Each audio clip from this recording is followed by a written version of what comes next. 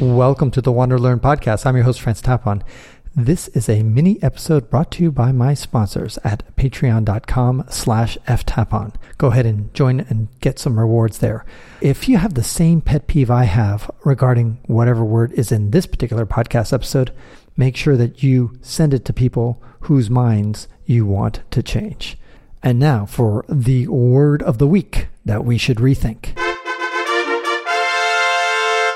Bi-weekly, bi-monthly, biannually. Now, what do you think when you hear those words? So let's just take bi-weekly. What does that mean?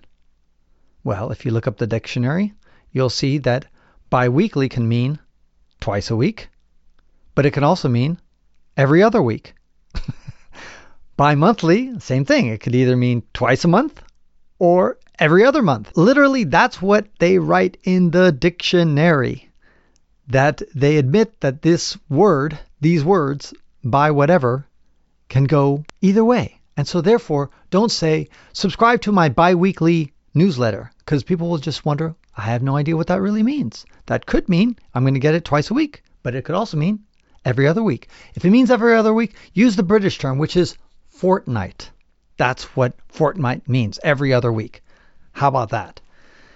Those British guys, they invented our damn language, so maybe we should use it like they intended.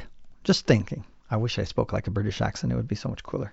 So therefore, don't use bi-weekly, bi-monthly, biannually. But you can say bisexual. That's okay.